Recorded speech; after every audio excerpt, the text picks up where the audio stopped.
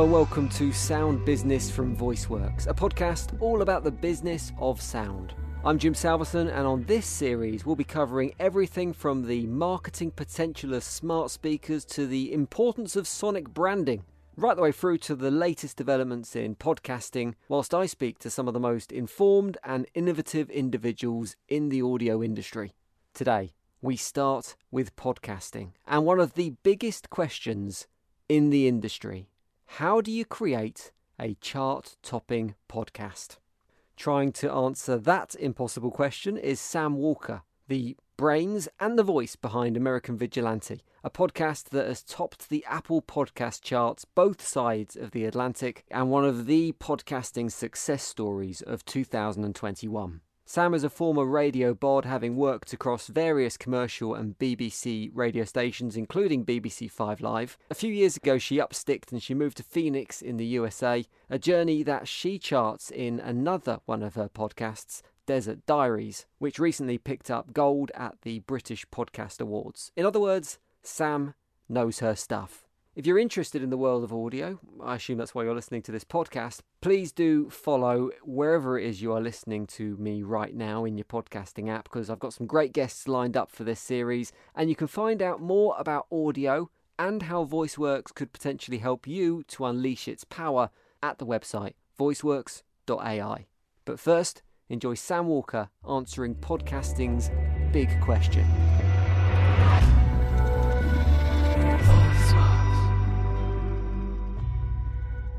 Sam Walker, how are you and where are you? Hi Jim, how Hi. are you? Very Very nice to speak to you. I'm currently sitting in a voice booth, my voice booth, which is a fitted out closet, but luckily it's an American closet, so it's quite big. So it's much better than anything I probably would have been able to set up in a home in the UK. But I'm in Phoenix, Arizona, in the desert, talking to you from a cupboard. Now, from a purely geeky technical point of view, I've done a few interviews with people stateside actually recently, and they've been in really hot climates, and the bane of my life is air conditioning. So as you're in the desert, when you're doing podcasts, is it a case of going, right, air conditioning off, I'm going to just sweat for the next 60 minutes and then turn it back on and have a nice cold drink afterwards? Well, Phoenix, Arizona is the hottest city in the United States. So in the summer, you're talking daily temperatures of around 45 degrees plus. So it's not really possible to exist without air conditioning. The good thing is that because such hot weather is such a massive part of daily life here, it's not like you have big air conditioning units sort of in the side, there's sort of big things that look like big tanks. It's all within the house system, so it's actually super quiet.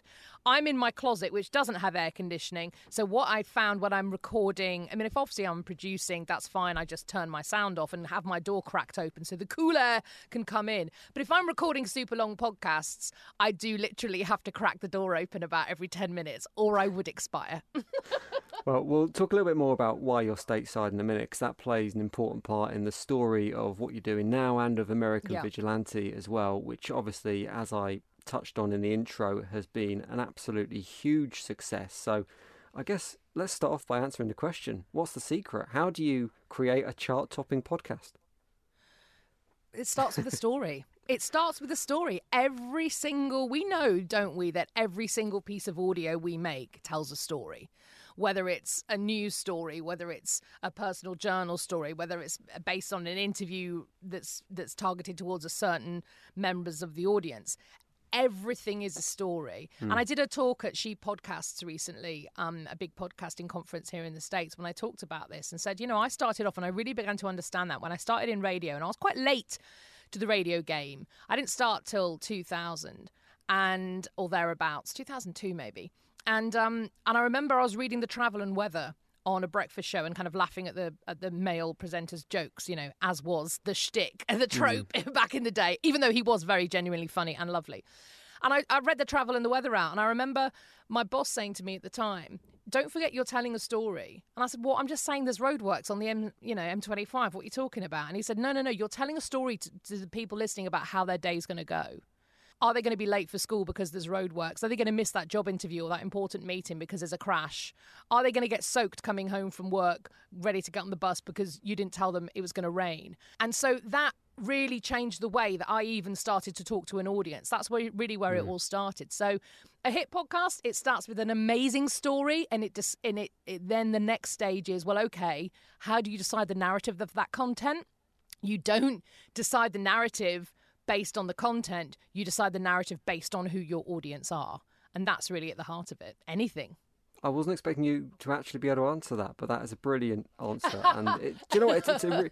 It's a really good thing for someone to remember, whatever their interest in audio, whatever level of podcasting or radio that they're into, being able to communicate a story and draw someone in is the centre of anything engaging. Yeah, 100%. And it doesn't matter. I talked about shows I've worked on here in the States.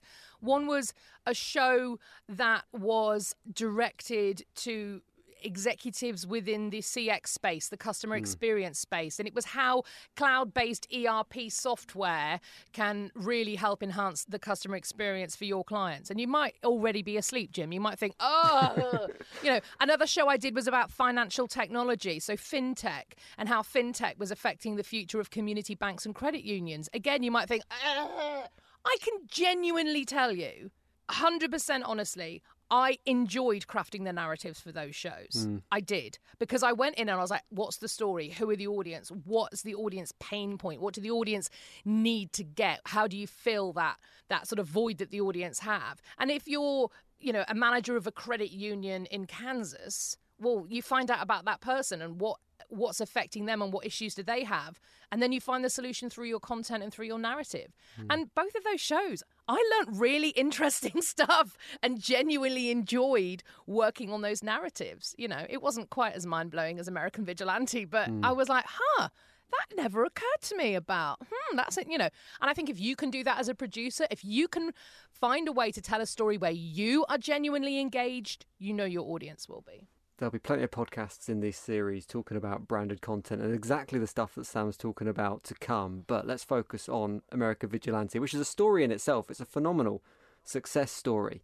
Start me at the beginning here, because how did it work from an ideation point of view? Was it a story that you had on the back burner for a while and then you found the facility to make it a reality by working with the Crowd Network? Or was it the objective of the Crowd Network you've been in partnership with, that they had this idea of they wanted to move into crime podcasts, they wanted to move into podcasts that were appealing both sides of the Atlantic? So where was the starting point for this?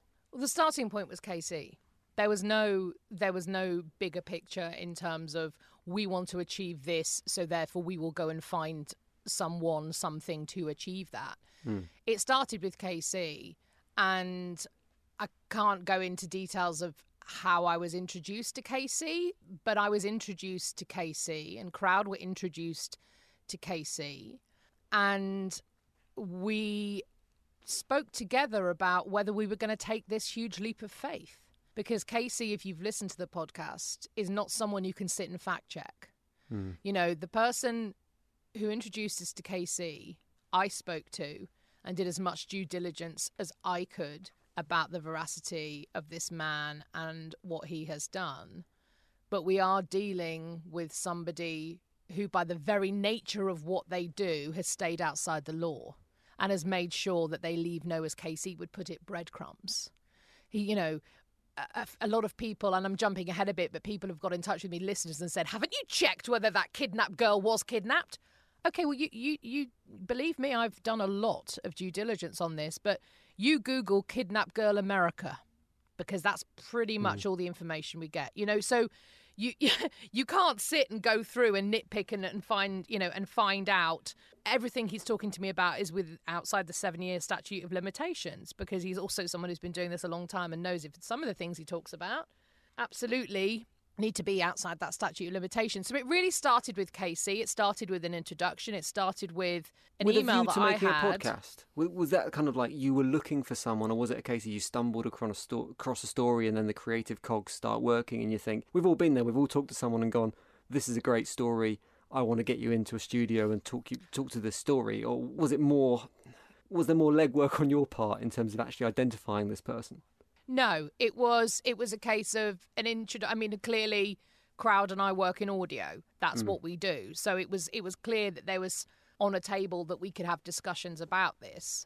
Casey is at a stage in his life where He wants to tell his story. He hasn't spoken to anybody, but he was very, very nervous is the wrong word. He's not a man who gets nervous. Very cautious of who he was going to speak to. Sure. He didn't let me see his face. He had to trust me, and he has told me on multiple occasions, I chose you, Sam.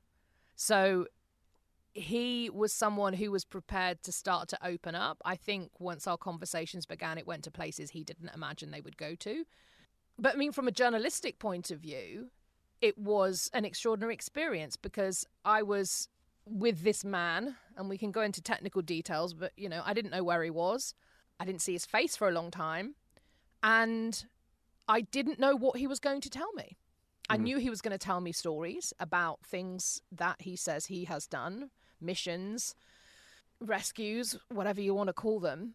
I didn't know where they were going. I couldn't sit here and prep. You know, we know as presenters, as hosts, as journalists, you know, you do your prep, you do your due diligence. And I did as much as I could, and I learned as much as I could about things like bounty hunters and vigilantes and mercenaries and this kind of world, which is just mind-blowing and is absolutely present in America today and, well, in lots of other countries around the world too. But I couldn't sit and go, right, today he's going to talk to me about X, Y, and Z, and therefore I know to challenge him on A, B, and C. You know, I couldn't do that because I didn't know what he was going to say, which was, well, it meant that sometimes, and I spent hours and hours and hours thinking about what he'd said to me after we'd finished recording for that day. I would then go back and go, do you remember when you said to me that you were in Mexico and you were rescuing those kidnapped executives, and you said that you walked in and that, you know, and I would remember then, and I'd go, that doesn't quite make sense to me. You know, so there was a lot of that going on. Does that then make it difficult, going back to what you were saying about building a story and that being the important element, does that make it difficult to build that story because you can't plan ahead? And I think this podcast has a lot of your story in it. It's about your journey of your relationship with Casey, building, and we should probably fill in the gaps that Casey, you hinted it there, he's kind of a bounty hunter / gun for hire that helps find kidnapped kids. And in general, you kind of get the idea he potentially is one of the good guys, albeit one of the good guys doing bad things. So if you haven't listened to the podcast, that's kind of a very quick, quite clumsy overview, but that gives you an idea of where Sam's coming from when she's hinting at things that can't be talked about. But in terms of telling that story, was it then important to inject yourself into that? Because it has to be your relationship with Casey that becomes the central point, because that's what's happening as you're having these meetings and these conversations. Well, exactly. So you've hit the nail on the head in terms of this wasn't going to be some polished, presented as fact. This is a man, and he has rescued these kidnapped children. He has trekked across the wastelands of Canada for 3 months to find a paedophile who abused 3 little girls, to find that man, package him up, bundle him up, and smuggle him back across the US border to deliver him to those girls' families who have paid him to go and find this man. How do you fact check that? You can't. I mean, where do you even begin? So it wasn't ever going to be here is a fact. And I think this is where it becomes really interesting, because for Casey, this is his life and his reality. And I've said to him, if I'm going to do this, I need to be honest with you. I don't know if I believe everything you say. I'm definitely not going to agree with everything you say. I don't think I'm going to like everything you say. I am going to challenge you. And he was like, bring it on. So I think it was setting up that relationship from the start. And he will quite often say, you don't understand, you're British. But I've lived here in the United States for 2.5 years now. And I live in the Wild West, Jim. I live in Phoenix, Arizona. And, you know, you've known me for 15 years and you'll know that, you know, the States is somewhere I would come every year. I'd visit loads of places. I mean, New York, I was at every 5 minutes. LA, San Diego, Colorado. I would always kind of move around and try and visit different cities. There is nowhere like the Wild West of the US. And if you think you know the States because you've been to Florida for 2 weeks on a Disney holiday, that sounds really patronizing. It's not meant to be, because that was me for years and years and years.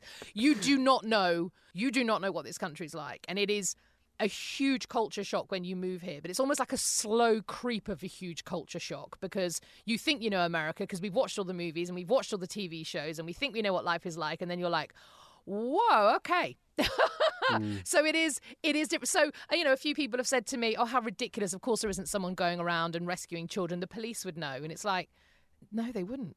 It's a huge country. There are communities who live off-grid here. There are people who you might call hillbillies, I mean, you know, who live off-grid, whole communities. They do not bother the police. The police do not bother them. They're the sort of people, if something happens within, they will go to someone like KC and say, sort this out.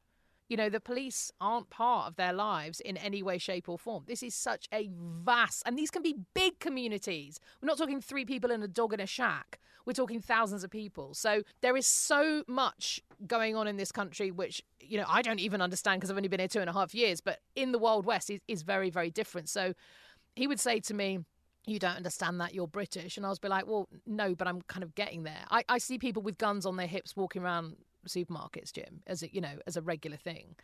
It is a very different world. So as I said to him, you know, I'm going to be honest with you, I'm not going to believe everything you say. And that's really where we had to go, because it was a journey. I sat down with this man. I don't know his real name to this day. I don't know where he lives. We delivered equipment to a PO box, which he told us was a couple of hours away from where he lived. So we don't know where he lives. The States is huge. He lives off grid. We know that. He doesn't record in his home. He travels to an office space, rented office space. So it had to be a journey of discovery. It wasn't ever going to be presented as this is a fact. So it was a case of sitting down, recording about 50 or 60 hours of our conversations and going from there. And then, again, going back to creating that narrative and how you think, well, okay, you don't create your narrative based on your content alone. You based your narrative based on who your audience is. We know, don't we? I mean, you know me, Jim. We met when we were both working at XFM. I was also working for BBC Radio Manchester at the time. My 2 shows were utterly different on those 2 stations. I remember one time interviewing Tom Jones for XFM and then the same day interviewing him for BBC Radio Manchester. Completely different interviews because they were completely different audiences. You always think about your audience. And I think the key point that so many creatives forget is not just asking who your audience are, but really digging deep into how they're going to listen, where they're going to listen, what their life looks like. Are they able to listen for 5 minutes or an hour? You know, what's going on in their world? But asking, how do you want your audience to feel? That is the absolute key point in creating anything. How do you want your audience to feel? And once you've answered that question, in this case, it was like, well, I can't really drill down my audience because this is going to be for people of all genders, all religions, all races. You know, we want people from every class to listen. You know, this isn't going to be, oh, this is for women over 40 in England. Absolutely not. This is a really wide-reaching thing. So then the key question was, how do we want them to feel? And I said, well, I want the audience to feel exactly as I felt when I first was given that introduction of, what the heck is going on? Who is this guy? Is he for real? Which, when you look at the conversation that's happened around this podcast on social media and online, that is exactly what people are asking, and that is the intrigue. Yeah. And I think it's interesting you raise the point of how do you fact check this stuff and your journalistic standards, and not being able to do that because there's got to be a balance of truth and entertainment. But ultimately, the entertainment of this podcast feels like it comes from people asking that question, of trying to work out for themselves whether this Casey character is a fantasist or whether he's completely telling a 100% straight down the middle story. And, you know, without getting too deep, I think the kind of very polarised world that we live in, the very binary world that we live in at the moment, where you are either absolutely right or absolutely wrong, or you must feel this way or you must feel that way, and you can't possibly... We've lost the concept of 2 things can be true, right? Yeah. We've totally lost that concept. And I've had so many angry messages from that guy, and I always use that phrase, that guy. That was the guy that when I was on BBC Radio 5 Live, that guy would text me to tell me how rubbish I was at my job. That guy would tell me, I can't believe you didn't say that. You know, that guy. And that guy is out in full force with this podcast, because that guy has told me point blank that I'm an idiot, I've been taken for a ride, oh, you stupid dumbass woman, I can't believe it. And I was like, I literally say in the first 30 seconds of the podcast, I'm not sure if I believe him, let's go on the journey. But that guy never wants to hear the facts. So I think, you know, 2 things can be true. This Casey can have done these things, but he can have also completely embellished his part in the story. We all do that. When we tell a story about something in our life, of course we make ourselves the hero of the story. Yeah. And in a way, Casey is an incredible storyteller. So maybe he didn't smash the door open and get his gun on his hip and mow down the drug dealers. Maybe it didn't quite work like that. But actually, he's a great storyteller. Did he go into that drug house, though, and clear those drug dealers out of there? If it didn't happen in exactly the same way, does that make him a liar? These are really interesting questions I think we all need to ask ourselves. But there's, you know, as I said, in this completely polarised world where people feel they have to take an opinion on everything and absolutely not even consider the opinion of someone who feels differently, being in the grey area, being in the I don't know, I think is really, really uncomfortable for a lot of people. Going back to the format of this podcast slightly, I think it's unusual in the way it's constructed, and it kind of stands apart from what I would class as its contemporaries, shows like S-Town and shows like Serial, who were hugely successful but went around their production in a really different way, had the same narrative style, but that was locations, it was voices, it was investigative journalism, whereas here we've got a one-on-one interview, which is really quite a stripped back, not basic format, but I guess it's going back to the hearts, the kind of roots of podcasting to a certain extent, but it's experiencing similar, if not the same, success. Obviously, there's a necessity. With this particular story, it had to be done in this way. It would have been very difficult to tell it in a different way because you've got a man who doesn't want to meet you, doesn't want to show his face. But do you think there's an element of the way podcasting has developed in the last 18 months during a pandemic where people can't go out and they can't meet other people, that we're returning to that simpler content where podcasting made its name and involving ourselves in intimate conversations that really was at the centre of the medium in those early days, I guess?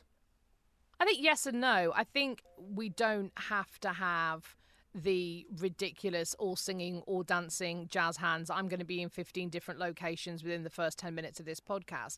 You don't need to have that to create a really strong engagement with your audience.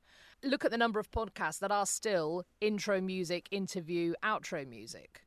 Not to denigrate that, a lot of the podcasts I make are exactly that. And again, it's, well, who are your audience and how do you want your audience to feel? And once you can really kind of lock in on those two things, and you can still make really creative content in that way. I think it shows that you do not have to have a cast of thousands working on a production to make it really, really fly. You just need to really know your shit, everyone involved. And, you know, Steve Jones, who was my producer on this, I cannot speak of him highly enough. I mean, just brilliant, and knew exactly when to let me kind of off the rope, well, which was pretty much all of it. But, you know, he wasn't someone who would sit there all over me going, ask this, because he trusted me. And he knew that this podcast was about mine and Casey's relationship and letting me discover with the audience what the heck was going on, if indeed we do discover what the heck is going on.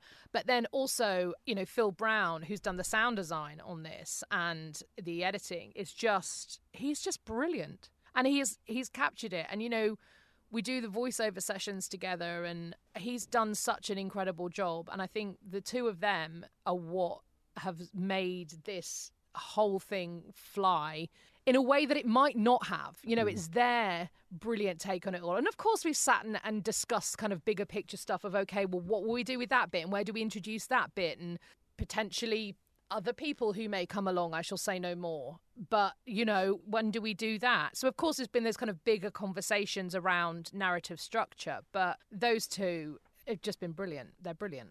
I think going back to the sound design, I always think that sound design and production is doing its job best when you don't notice it, when it's almost effortlessly there and it just becomes part of the story and it just kind of elevates everything that's going on but doesn't interrupt it in any way. And that's 100% the case on this particular podcast. I think what you're saying about stories, and that's how you create a great podcast, a chart-topping podcast, is 100% true. It's certainly part of the puzzle, but at the same time, that kind of if you build it, they will come mentality doesn't always ring true. And there's hundreds of podcasts out there who are brilliant stories, are great content, and they never get the listeners they deserve. So how do you make sure that a podcast like this gets that attention? Because Crowd have got their own platforms, you've got a social media presence, but you're not Gemma Collins and it's not on BBC Sounds. So the machine isn't behind it to the certain extent. So how do you find that audience to, and once it's there, it can grow and you can appear in charts and whatnot, obviously, but how do you give it that kickstart at the start?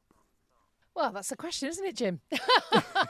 That's what every single person who creates everything just goes, And I mean, we could have a 5-hour-long discussion about that. You know, there are obviously tried and tested ways to give things a kickstart. And that's things, you know, like RSS swaps and trailer swaps and, you know, appearing on other podcast feeds and all the rest of it and going to the audience that that another podcast has that you know will also like your podcast and either doing mutual deals with them or buying some time or whatever it might be. That's definitely a way to kickstart. But I mean, I don't think American Vigilante has reached a bazillionth of its audience yet. You know, it is still a huge, huge issue to try and get out there. I mean, I look at the podcast that I make since moving here, Sam Walker's Desert Diaries, you know, and it's a 10-minute audio postcard of the absolute madness of moving from Manchester, the suburbs of Manchester, to the Wild West, to the desert in Arizona. And, you know, what's happened over the last 2 years has been really funny, really frustrating, at times genuinely frightening things have happened. And that audience compared to Vigilante is absolutely teeny tiny. And you mentioned social platforms. It's funny, even the other day, I had someone who's followed me since I was on BBC Radio Manchester, let alone 5 Live, saying, oh, I didn't know you had a podcast. And you think, oh my gosh, I thought I talked about it all the time. But no, you know, clearly I don't. There are people who do not know that I have an award-winning podcast that I've been making for 2.5 years, even though they follow me on social media. So I don't have an answer to that. It's incredibly hard. I mean, the things I mentioned at the start can work. I found advertising doesn't work. I've worked with some big clients here in the States who've put, you know, some actual, well, a big chunk of dollar behind advertising. And I don't think that's as effective as getting smarter and working with other creatives essentially in helping you spread your word, but paying them for their time, clearly. It's a bit of a mean question, really, because I don't think there is an answer. And a lot of the answer is a healthy dose of luck, along with all the tips and tricks and having a great product in the first place. I think it's one of those special sauce things that no one quite knows what the ingredients is yet. No, and I think, you know, I remember being on 5 Live, you know, and I presented at the weekend on Breakfast with Chris Warburton, and, you know, he brought out the brilliant End of Days. And, well, as along with another couple of podcasts he's made that are great as well. But End of Days, you know, there was trails for that every hour on 5 Live. That helps, right? You know, having a radio station with 5 million people listening to it. So you mentioned Gemma Collins and BBC Sounds. You know, I mean, this is another debate, conversation I've been having here in the States with the way that, you know, since podcasting has exploded. How many are there now? 3 million? Something absolutely obscene. And, you know, there are more than 3 million songs and books and films. So it's not like this is anything new. But you do say, well, okay, as an indie podcaster, as one of the smaller fish in the pond, how the heck do you compete with Wondery? How do you compete with BBC Sounds? How do you compete with NPR? And there is a real challenge of, you know, podcasts becoming homogenized, essentially, which will be really, really sad. And those really fantastic independent voices being drowned out by the big boys. And that will be a real shame. But then I'd rather be the Pixies than Westlife. So, you know, hey-ho. I mean, if you no were, disrespect to Westlife.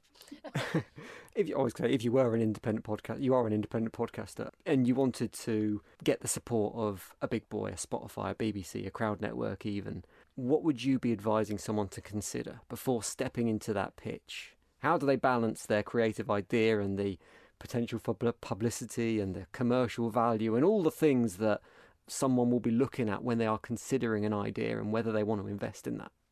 I think it just goes back to the story. Have you got a great, engaging story that needs to be told?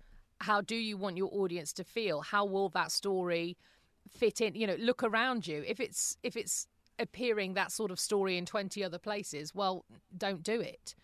It's very challenging because I think it's easy as well. And I've had friends here in the States who've got a bit lost by going to one of the big boys when they've gone, I love that idea. Let's just change that, and that. And they've gone, that's not my show anymore then, is it? You know, and so that I think there is also that challenge as well. I mean, every single pitching experience is different. And sometimes it is about landing the right person on the right day at the right time with the right idea. And, you know, we know that Squid Game tried to be made for 10 years. The creator of Squid Game went round to every studio for a decade and they all said no. So we know that if you've got a great idea, and I've got a couple of ideas that I have been so nearly close to with 2 really big providers. One of them even said yes and then stopped returning emails. I mean, it was just unbelievable. So, I mean, we've all been there with that great idea. And I wonder whether that idea will still get made. It's still there. It's still a great story. But sometimes you've just got to wait for the right time. Be your own Squid Game. Be a Squid Game. Yeah. There's a meme in there somewhere. I can't quite work out what it is. Our time's almost up, but I just want to talk to you about the States and how the podcast market is out there at the moment, because obviously you've mentioned already you've been in the States a few years, having previously worked in BBC and commercial radio over this side of the pond and explored podcasting. Now, we often look to the US as kind of the future of podcasting because it's a few years down the line in terms of its maturity, both financially and in terms of the amount of investment that's going into the industry from a talent point of view. Do you see anything in the US market at the moment that makes you think the UK will move in a different direction going forward, or is the way media is consumed, US versus UK, a bit different in terms of the US being more willing to accept advertising or pay for its content? I mean, I don't know. I mean, if we could all see the future, then we'd be sitting in much bigger closets. But I think, to go back to your first question, you know, the landscape here is completely different. It's so much bigger. I mean, it's the equivalent of a car, I suppose. It's the equivalent of a, you know, I remember one of the first times we came here and we hired an SUV. We were in Florida for 2 weeks, you know, with the family, and we'd hired this SUV, which looked on the site, and he went, "Oh, there's 2 adults and 2 kids, and we'd taken my dad. Oh, you'll need a much bigger car." And I was like, "Really?" And he was like, "Oh, you'll need a much bigger car." And I went, "Well, can we have a look at the one we've got, and then we can decide?" And we went to look at it. It was enormous. It was absolutely enormous. I went, "Why would we need a bigger car? There's like 8 seats in it." "Oh, well, just to be comfortable." And that wasn't their biggest car by any means. And I think this is what it is. You know, when I first came here, I looked at the budgets of the clients that I have in the UK for creating podcasts with them. And they might be organisations or individuals. And then you look at the budgets here, and a lot of the shows I work on are for big magazines and very large corporations. I mean, it's literally times 10 the budget. It's so different, and it's a different beast and a different feeling. But I think here there is definitely. I mean, I was on a call yesterday with a very big media organisation, and they were saying there is no way we're not going to increase our podcasting next year at all, because this is now just part of the landscape. It's part of the marketing budget. It has to be. Because if you're not in that space, you're not relevant. And it doesn't even mean... And they've been super smart in taking their content, and they have very big name guests, like A-list celebrity guests. And so they will take that content and they'll make social videos out of it, and they'll embed videos into the website for their magazines. And, you know, they're super smart with the content. It isn't just, let's record a podcast and release it, thank you very much, good night. It's let's have an hour with this A-lister. What can we create from that hour? The podcast first, but let's be really smart about those other things. And so whilst their numbers of the podcast might not be the biggest in the world, it's the content they got from the process of recording and what else they can do with it and how they can get smart with that content for their audience, which means it is absolutely worth their while doing it. So I think if we're talking branded content, obviously, then that is where the UK really, really needs to catch up. But they need to spend the money, because there's a lot of, "Oh, well, it should only cost a few £100 an episode, shouldn't it?" vibe that I've got from a few people. And I've gone, well, yeah, it's a bit like saying, people will say, "How much is a podcast?" And I go, "Well, how much is a house?" Where is the house? How many bedrooms do you want? Do you want to live in a shack, or do you want to live in a mansion? What do you want? You know, do you want to drive a Mercedes, or do you want to drive a clapped out old whatever? So, you know, there's obviously such differences in scale. But when it comes to I mean, obviously I'm not in the UK anymore. I don't know how the media landscape is going there in terms of organisations podcasting. I mean, I obviously see BBC Sounds and what they're doing and some of the interesting decisions that have been made there. But things like The Guardian, I know, for example, have got a huge slate of podcasts now. And I haven't dug into whether or not a lot of other media organisations are getting on board in quite the way they are here. You can probably answer that more. Well, maybe we will on a future episode. Yeah. Who knows? Sam, pleasure to talk to you about American Vigilante and podcasting in general. Genuinely, it's been one of my favourite podcasts I've listened to in the last 12 months. I was hooked from it from episode 1. What's happened next? Is there more story to tell? Can it be a series? Can Casey reveal any more, or is that kind of it and it's on to the next thing?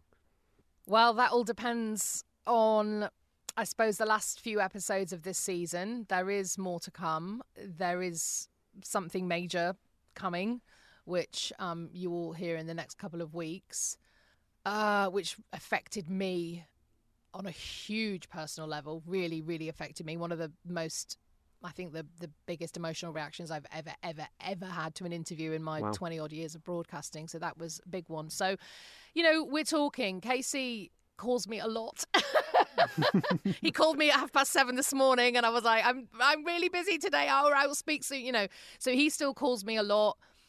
there is definitely more story to tell. And I think whether we do and how those stories are told and what happens next needs to be decided in the next, couple of months or whatever it might be. But there is, oh my gosh, so much to talk about. But we'll see what the future holds. Where you can find American Vigilante wherever you find your podcast. You can also catch up on the award-winning Desert Diaries, and you can find Sam at Walker Sam on Twitter if you want to find her and chat more about American Vigilante and her other podcast projects. Sam, fascinating to talk to you. Really appreciate your time on Sound Business. Good to speak to you, Jim. Take care.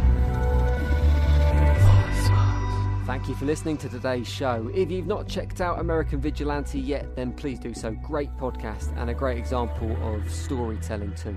And I've added a pod follow link in the description of this podcast to make it even easier to find it as well. There's loads more to come on this series as I tackle some of the big talking points, issues and innovations in audio. So follow this show for more of that as and when it comes out. And you can find more about the work we do at VoiceWorks on the website, voiceworks.ai. See you soon.